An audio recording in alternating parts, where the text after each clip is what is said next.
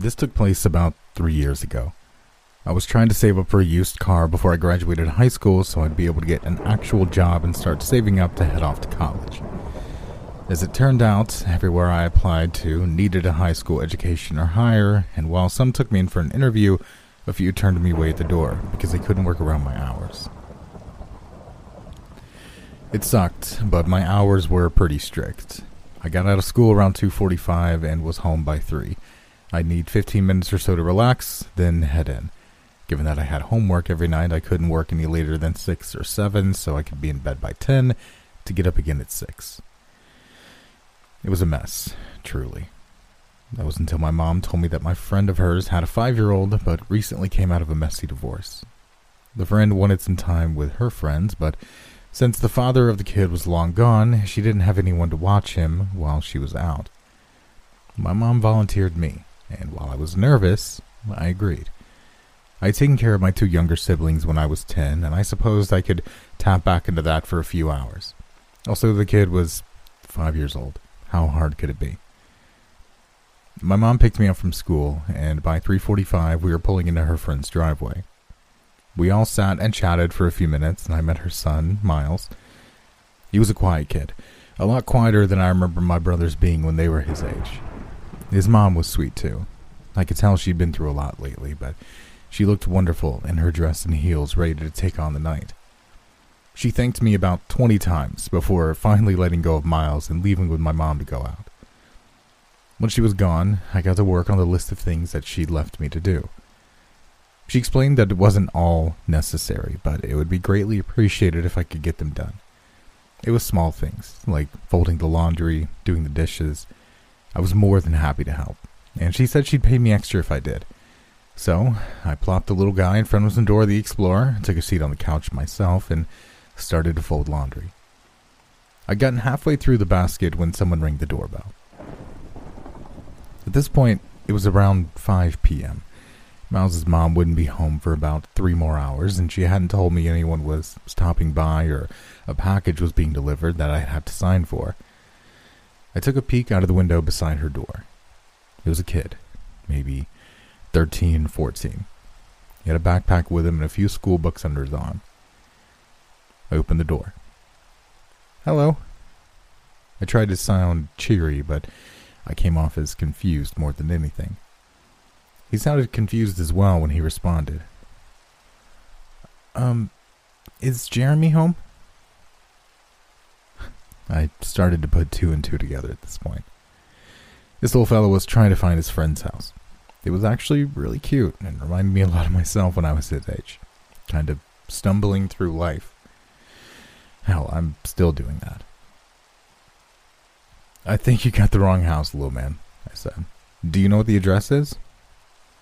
He dug in his pocket and pulled out a crumpled and ripped sheet of notebook paper.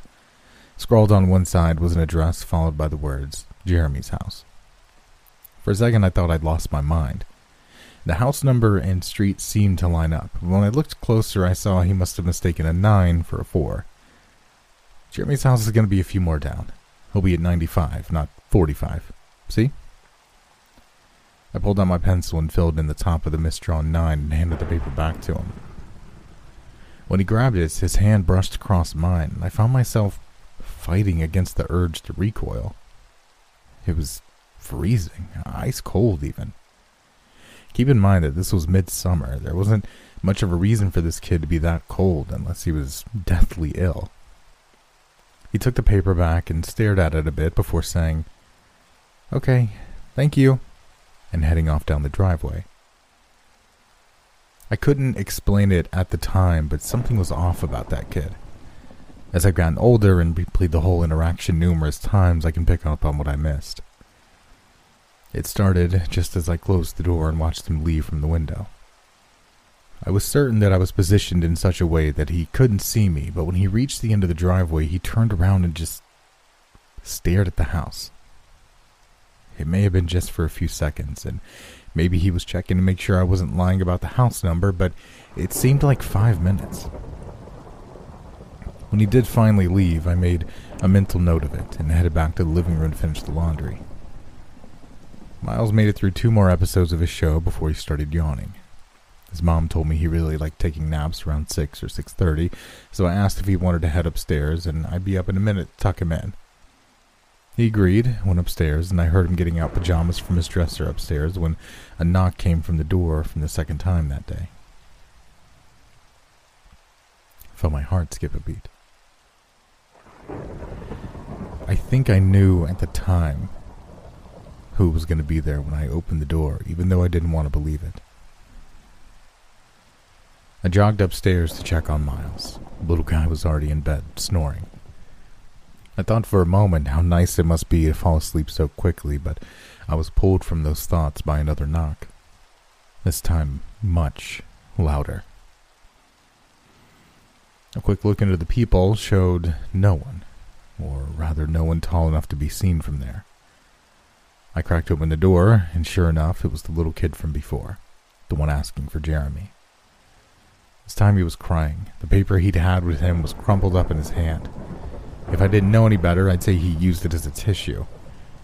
My caring instincts came over me, and I looked past the bad feeling I had before.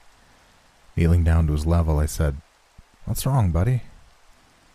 Through quick breaths, he explained, "I got lost and couldn't find Jeremy's house. And then my phone died and I can't call my mom to come get me and I don't know where I am." He wiped his nose with the paper, leaving a dark, inky streak across his nostrils. My assumption had been right. I wasn't sure what to do. I didn't want to tell him to get lost, and if someone in the neighborhood saw a high school-aged dude they didn't recognize taking a kid into a house, they may get the wrong idea. "Okay, wait right here. I'm going to get my phone from the house, and then we'll call a policeman out to take you home.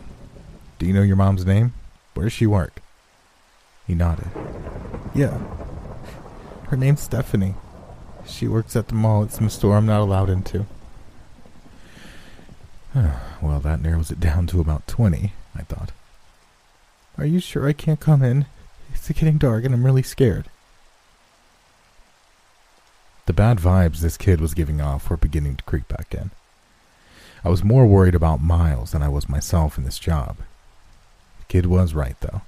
It was getting dark, and I saw a storm rolling in. "Just until someone gets here, okay?" He wiped his face again, then I went back inside, him following close behind.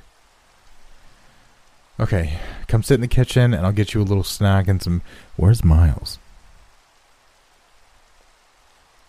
His tone and demeanor changed completely, and the chill that ran down my spine left my whole body frozen. He still sounded like a kid, no older than 13 or 14, but there was something else there, something deep within him trying to come out. "I think you need to leave," I said. Turning around to face him, I saw that he'd moved much closer. He was now within range of lunging at me, and it was then I noticed his eyes. There were no pupils, no irises. They were just black. "I think you need to tell me where Miles is. I won't be long." A smile crept across his face, and numerous rows, jagged, sharp teeth showed beneath. Without thinking, I snatched up my phone, ran past him, pushing him hard against the ground as I went, and sprinted upstairs to Miles's room, slamming the door behind me.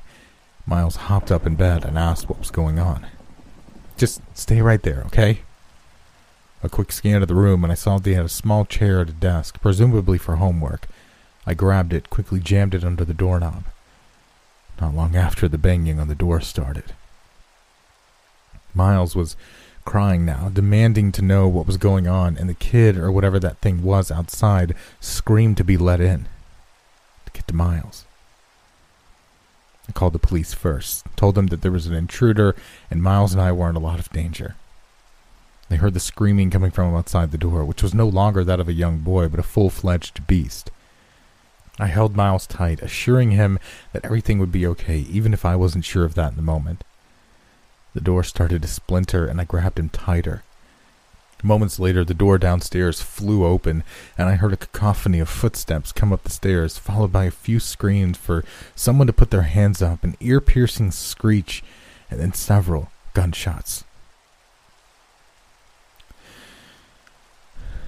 The interviews that followed were strange. I can't say much. Even after all this time, I'm wary of telling this story online, but I will say this. It wasn't the police that showed up that night. There were no markings, patches, or abbreviations on their uniforms that would tell me who they worked for, and they kept quiet about it as well. Miles, his mom, my mom, and myself were all told the same story that we'd tell from this point forward. Miles' mom was against it at first, until they told him they would cover any moving expenses and even the purchase of a new house if it meant she moved far away from where she was. What we saw tonight. There's more of them out there, and once your house and child have been chosen, there's nothing you can do except get far away. Very far away. Miles and his mom ended up moving a state over. My mom and I followed suit. Not only did we want to be close to Miles and his mom trusted me more than anyone else. I can imagine what you went through. I'm just happy that you and my little boy are okay, she said. Thank you so much. Like I said, this was a few years ago. Miles is still dealing with the trauma that comes with being attacked and hearing someone being shot in your house, but I'm just happy he never had to see what was on the other side of that door.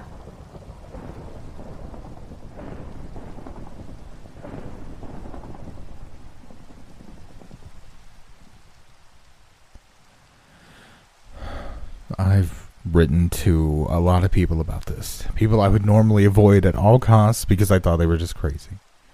But as time ticks on and I have no answers, I'm beginning to believe there really is something unnatural out there. I suppose I'm getting ahead of myself, so I'll start from the beginning. I started all the way back in 2012. I was 10 years old, and so was my friend Jason. To this day, he'll brag about how he was older by one day, but that's not important right now. We'd been close friends since we were kids, because our parents were friends in college. When our moms got pregnant within days of each other, it made their bond even stronger, and since we grew up together, we were basically brothers. That's why I'm so worried right now. I know Jason more than I do myself, and something is really off about him. A few weeks ago, we went on a camping trip together, just me and him. It had been planned for weeks, and everything was going to plan until the third night out, the night before we were supposed to go back home. We weren't glamping exactly, but the site we were staying at did have a bathroom not too far from us. It was a community bathroom with a urinal, stall, and a sink, and it could lock from the inside if you needed some extra privacy. At around 2:30 in the morning, Jason wakes me up to let me know he's going to take the Browns to the Super Bowl. We made it a point to communicate these things because, as much as I didn't want to know he had to take a dump, it was smart to be aware of where he was. I told him I'd stay up until he got back and keep the walkie-talkie close. I'd say 10 minutes passed before I got worried. Not worried that something had happened to him, but worried that he'd eaten something and was suffering from food poisoning in a dirty bathroom in the middle of the woods. I pulled out the walkie. Hey, Jason, you there? A few moments passed, but finally he came through the other line. Yeah, I'm here. I could hear his voice echoing off the ceramic tile walls, but there was something else in the background, too. I'm almost done, just gotta... The line cut off and static came through. Jason? I'm even more worried now. Was someone out there with him? What's going on, man? Do I need to come get you? More static on his end, but I managed to make out someone pounding on the door. I didn't try to talk through the walkie again. I just ran out of the tent and toward the bathroom. The air was cold and made breathing that much more difficult, but I made it to the bathroom just as Jason was leaving it. Slowing down some, I made my way to him. Dude, you alright? The walkie was bugging out. I couldn't hear you. He stared at me for a bit with a puzzled look, kind of like the look you give a stranger when they first speak to you and you didn't quite hear what they said. Jason, what happened, dude? Oh! Suddenly he was back. My bad, Ronan. I was still a little shaken up by everything. I nodded slowly. Still a little unsure of everything. Yeah, for sure. Did they just leave, or were they out here when you left? He looked behind and gestured. They ran off that way. I think it was just a couple of kids trying to spook someone. A nervous laugh escaped me. Well, they succeeded. He laughed too and nodded in agreement. Well, I said, I'm glad you're all right. You want to head back and get the fire going again? I'd kill for some more s'mores. The rest of the night went well, but as we were sitting by the fire, I couldn't help but look at Jason. That moment of realization he had in the bathroom, like he just remembered who I was, didn't sit right with me. I wanted to press further, but I thought it would be too much for the night, so I let it go and didn't bring it up again. Still haven't. The following day, we made it back home safely and then went about our lives. We both returned to work, and everything seemed fine. It wasn't until yesterday. Yesterday, the news story broke that the remains of a young man were found a mile out from the bathroom at a camping site. The guy was 22, and it was determined that he died around 3 or 4 days ago. Being interviewed by the police is a strange and interesting thing, and I hope none of you have to go through it, especially when they think you and your friend had something to do with it. When they went through the guest list given to them by the campground, we were one of the first ones there. There were 2 other sites near ours that also had access to that bathroom, but they seemed dead set on convicting me or Jason. Here's the thing, and I need you all to hear me out. I'm innocent. I know I am, but Jason? I don't think he did this either. I think Jason was the body they found. I know this sounds insane, but since that night at the campsite, Jason hasn't been himself, literally. There are little things I've been picking up on, and some other things his girlfriend Himari picked up on too.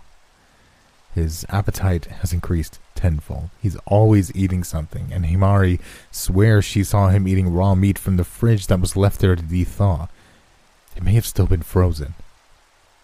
Another thing that has her worried so much is that he's much more short-tempered.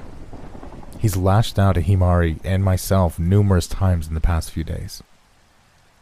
I sat him down yesterday to talk to him, to try and figure out what's bothering her or what's on his mind, and that was when I noticed it. When Jason and I were 14, we challenged each other to bomb a hill near my house. It was all paved and smooth, but it ended in a gnarly dirt path littered with rocks and broken bottles from some less than stellar locals. Jason went first and ate it at the end. He hit his head pretty hard and ended up with 12 stitches. Almost didn't make it. We were lucky that the folks down there heard him scream and called an ambulance, and soon after our parents. It left a really nasty scar under his hairline on his forehead on the right side. When I was talking to him today, I noticed it. It was on the wrong side. A scar that had been there for over 5 years just switched sides. It's no coincidence that what killed my friend and replaced him made it near impossible for the body to be identified. There were no teeth. Hell, there wasn't even a head. I don't know if they tried DNA or not, but I'll keep an ear and eye out to see what happens when it comes back that the body in the woods is one of a man who is still very much alive. In the meantime, I need help. Is there anything out there I can do to help those around me, keep them safe from whatever killed Jason? I know this post is a lot, and I probably sound deranged, but please, if you can, help me.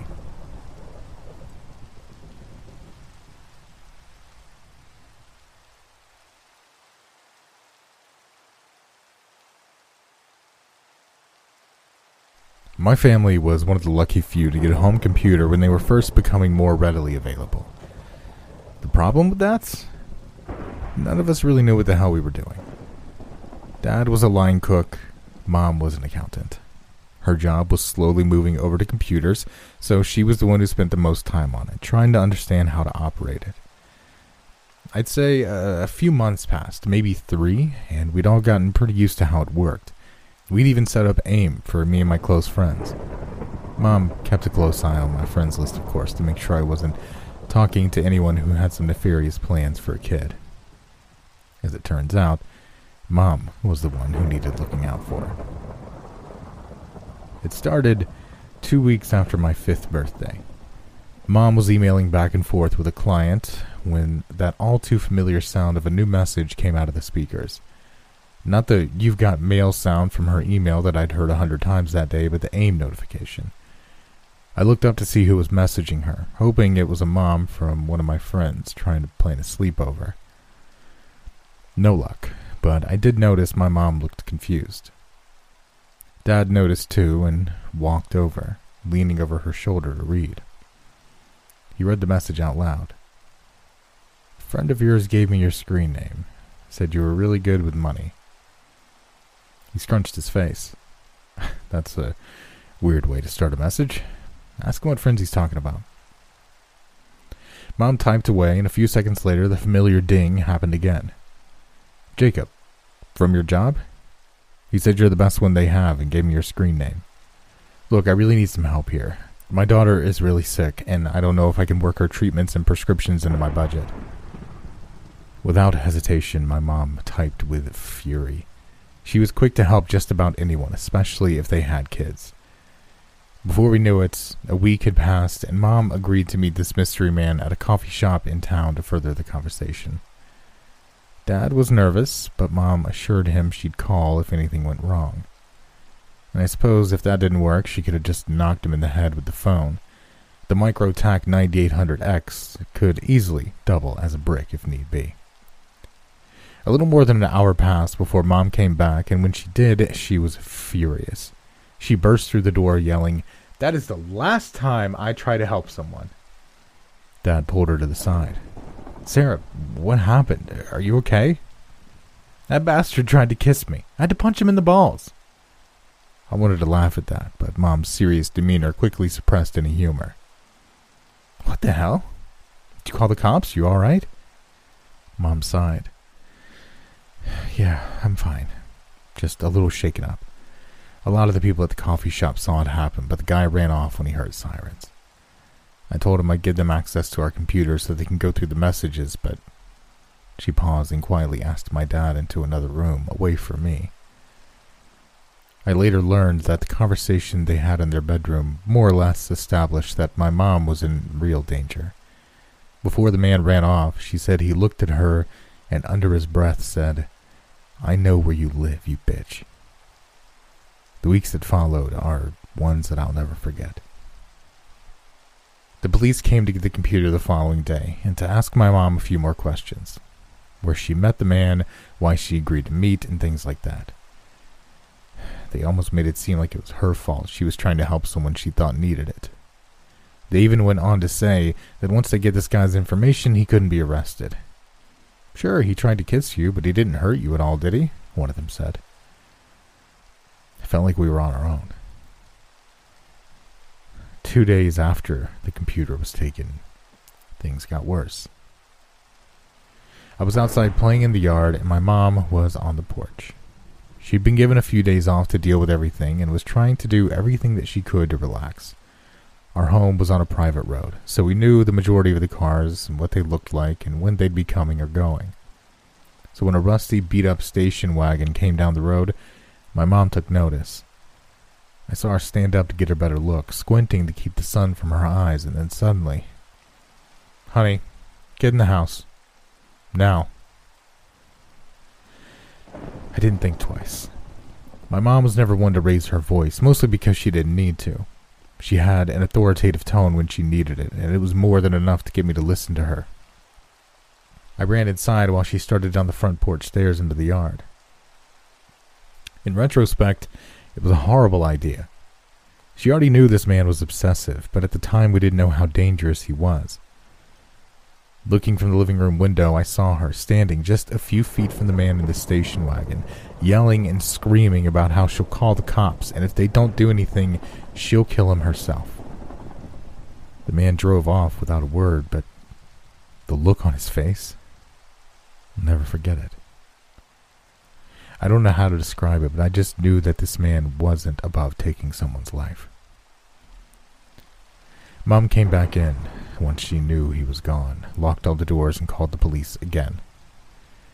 When she'd met the man at the coffee shop, he ran off, presumably because he'd parked a few blocks away, but this time, Mom had his plate number.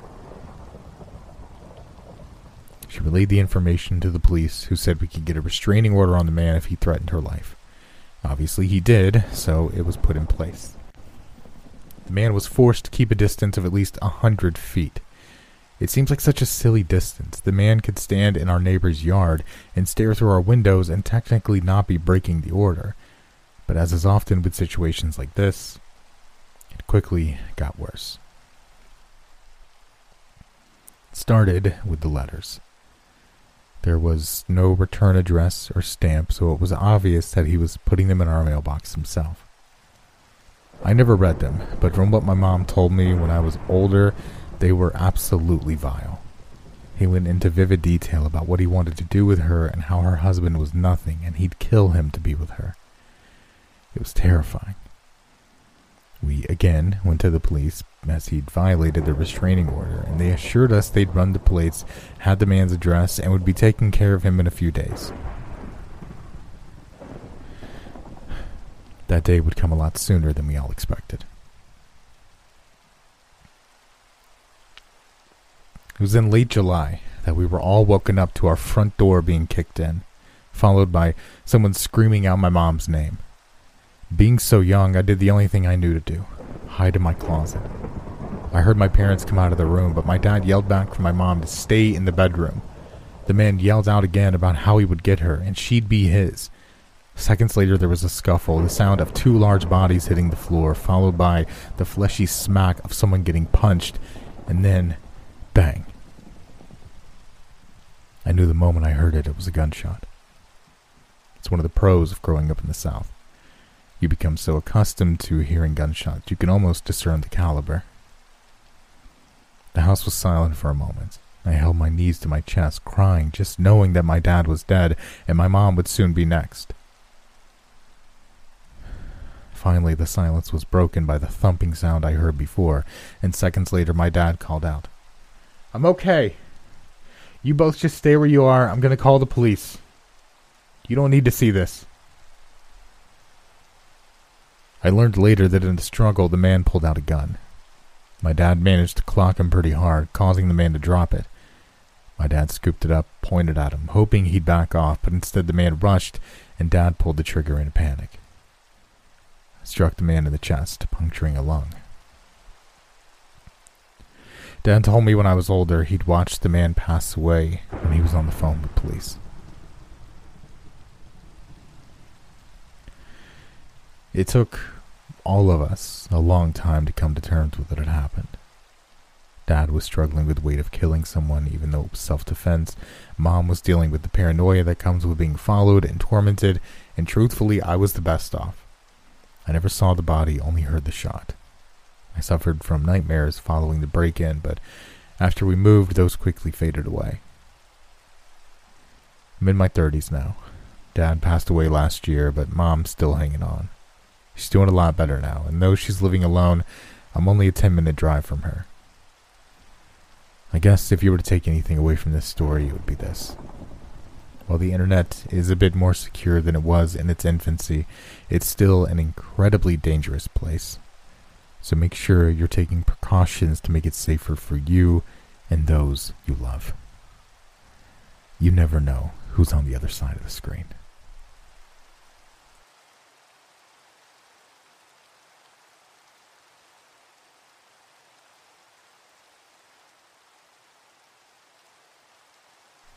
Hey everyone, I hope you enjoyed tonight's True Scary Stories. If you did, let me know which one freaked you out the most. Maybe hit a little too close to home. Who's to say? Also, let me know what kind of true scary stories you'd like to hear in the future, maybe a certain theme. I picked out these 3 from suggestions from you all. Someone wanted a babysitting story or a Home Alone story. Someone wanted a camping story, and someone else wanted a stalker story. So I searched and searched and searched, and finally found these 3. And I thought they were really, really scary and unsettling. So I decided to share them with you all, because that's what we do here. We scare the hell out of everyone. Thank you again, everyone, for listening. Let me know which one you thought was the best in the comment section below. And again, leave me some suggestions for more true stories down there in the comments below. While you're doing that, I'm going to thank all of our $5 patrons and members. Thank you to Absinthe Alice, Amethyst, Amet, Ann Berry, Bubbly Panda, Caroline, Christina Smith, CT, Deborah Tykus, Elizabeth Watkins, Alice G, Frankie Brockway, Furious Weasel, If in Doubt Flat Out, Jennifer Dameron, Jesse Jess, Justinia Zaromsky, Karen Parrott, Kat, Kathy Flanning, Kelly Sprague, Laura, Lindsay Pruitt, Melody Evans, Melissa Berwick, Mindy Bannon, Moon Potato, Nicholas Moore, Nora, Nova Nocturne, Patricia Rodea, PJ Masks, Ray Clegg, Sentinel, The New On Gum 24, Tiger Princess, Tish Love, Triumph, and finally Victoria Step. Thank you all for the amazing continued support. Thank you to everyone who shows up, leaves a comment, leaves a like. I really, really appreciate it. Make sure you share this video with someone you love, someone who you think would enjoy it. Really helps out the channel. Hope you all have a wonderful afternoon, day, or evening, wherever you are. And as always, take care of yourselves and everyone around you. Good night, everyone.